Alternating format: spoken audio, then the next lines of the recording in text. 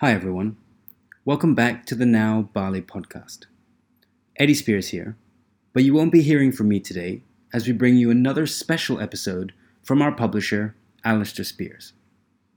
In this opinion piece, Alistair shares his thoughts on business ethics and tourism in the time of Covid-19 in Bali and Indonesia. He touches on why, in these difficult times, it is the absolute responsibility of business owners and leaders to help those most vulnerable. So, without further ado, our episode today, Tourism, Business Ethics and COVID-19. Enjoy the show.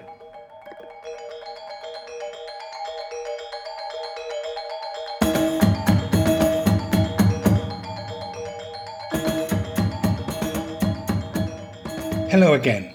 This is Alistair Speirs, the publisher of Now Jakarta and Now Bali magazine and the chairman of MVB Sustainability, coming to you with another podcast in the time of COVID crisis.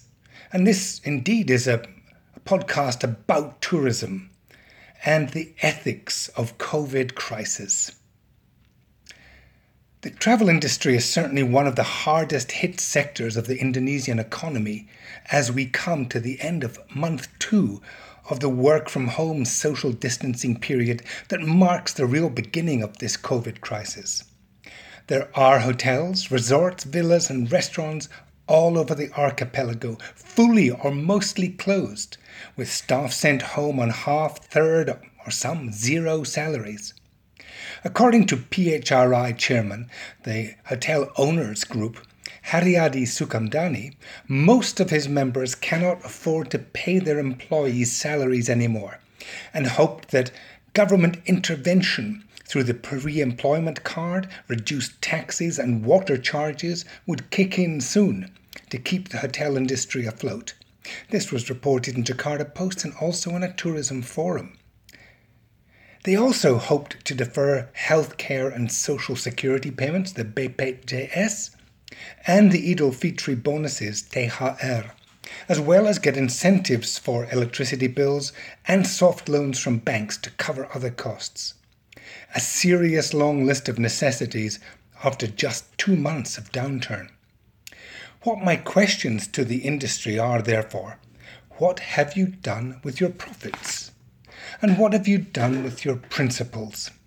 According to my favourite company mission statement, the Johnson & Johnson Credo, written astonishingly in 1943, this simply states, reserves must be created to provide for adverse times. And without too much analysis, we can assume these are adverse times. Now, hotels, certainly in Bali, have been making reasonable profits for a number of years. Yes, with some dips for Mount Agung eruptions and a few other distractions. And those profits would normally be between 2 and 3 times the annual wage bill, at a very rough rule of thumb. For example, a hotel may make $500,000 per month profit and spend about $250,000 on staff salaries. My question is therefore, should that hotel be asking for a subsidy when it could easily pay its entire workforce for at least 6 months off last year's profits alone? Where are the reserves for adverse times? Why should the employees, especially the lowest ranked daily workers, bear the cost of the crises rather than the owners? This surely is a serious moral question rather than a financial one. There may be more, but so far I have only heard of one major hotel owner who has said, keep on all the staff. It's not their fault. I will pay the bills. There may be more, but I think it's probably the small family-owned hotels who are doing this, and the restaurants and smaller businesses where the employees are very much part of the family. I know that is how I feel and how we are acting as a company. We will hang on as long as we can. So is making, then preserving profits the only reason for being in business? Where are the much vaunted moral principles and ethical standards that we hear bandied about? Where are the brand values that all the major hotels espouse so dearly? We understand that everything has its limits, but have yet to see those limits being stretched to breaking point. We need much more positive action during these hard times. We need training programs conducted online to upgrade the skills of all the so-called furloughed employees. We need competing ideas amongst the employees for suggestions to improve products or services when business resumes. And I know employees are dying to contribute those. We need inventive ideas to engage them and motivate them. And the hotels themselves should renovate and upgrade during this downtime. I know some are, but we should ask them to create more sustainable practices. Installing solar panels and thermal insulation, for example, creating new wastewater recycling processes, getting rid of all plastic and single-use items across the board, planting gardens and orchards to increase self-reliance on homegrown products, maybe even putting in fish ponds, and communicating with all their suppliers to do the same things. Maybe all this is happening, but I haven't heard enough. I want to be proven wrong and to proudly say that the Indonesian hotel owners have done a fantastic job looking after their employees, creating more sustainable facilities and becoming more self-reliant. Please, someone, everyone, come back to me with the good news so that we can welcome the world back to a world-beating tourism industry, fully energized, motivated, recharged, restored, renovated, and ready to take on the most demanding of visitors. Now, why, you may ask, am I hitting so hard on Indonesian hotel owners rather than the managers or government departments? There is a reason, and I will return to the other two groups later as well. Indonesia is a capitalist state, and according to some measures has been heading on the wrong direction for some time. We are all painfully aware, or should be, of the US's appalling income inequality, with the top 1% of the population owning 40% of the nation's wealth, roughly $29 trillion, and the bottom 50% owning only 0.4% or $0.2 trillion. That is serious inequality. But did you know that in Indonesia it is nearly as bad, and in some measures even worse, with the top 4 wealthiest Indonesians being richer than the poorest 100 million. Here the top 1% own 49% of the wealth, while 93 million still live on less than $3.50 per day. That's about 55,000 rupiah. Again, unjustifiable inequality that has worsened over recent years. I assure you that among the top 10%, and certainly among the top 1%, there are hotel owners who have assented or even requested that their staff be sent home on a percentage of salary. That's why I'm upset. There surely is no need to do that. But let's go back to the hotel managers who have been skillfully creating the profits for the owners under management contracts that do not seem to include provisions for these adverse times, even for their own contracts, which in many cases have not been paid.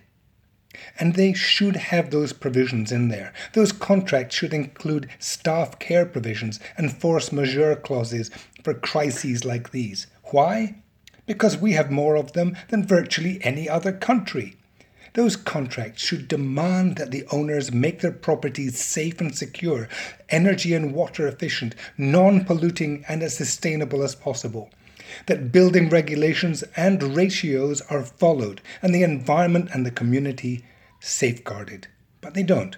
They are all about ROI, the great return on investment which rules everything. Please take 5 minutes to read the Johnson & Johnson Credo and see if your company values match those world-beating standards. They're pretty hard to match. Finally, the government's role. I was delighted to tune in to the Indonesian Tourism Forum's webinar recently, and while a lot of completely irrelevant information wasted our time, the excellent contribution by Ibu Giri Andarayani of the Ministry of Tourism and Creative Economy was worth waiting for. She told us that there will be a social safety net for the tourism industry and the budgets will be relocated to assist tourism workforce. Lots of good ideas. But what I particularly liked was her plan to improve destinations to be better. The new normal, as she called it, after COVID. This is something I've been talking about and I think we have to address very, very seriously. Make things better during the downtime. Her credo was clean, safe, hygienic and creative. Bravo!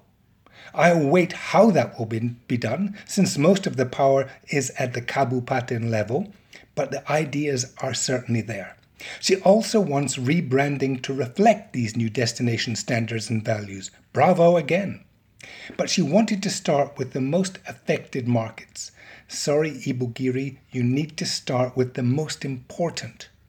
Bali for leisure, Jakarta for business, Jogja for culture, so that our business recovers quickest. But her most striking point was that she asked us to change the marketing strategy away from mass low-level tourism to tourism that will respect and preserve culture and nature. Fantastic.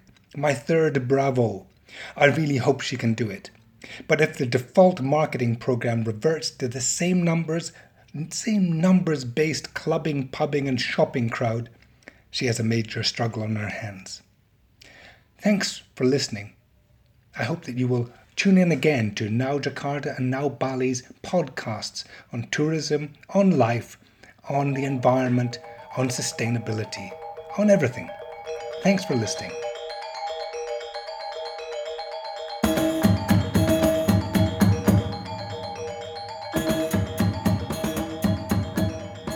To another Now Bali podcast. We are out with a new episode every single Monday, available on all major podcast platforms from iTunes, Spotify to Google Play, so follow us on there for the latest. Otherwise, you can subscribe to our mailing list as well to receive the episode in your inbox. This has been a special episode featuring Alistair Speirs. I'm Eddie. See you next time.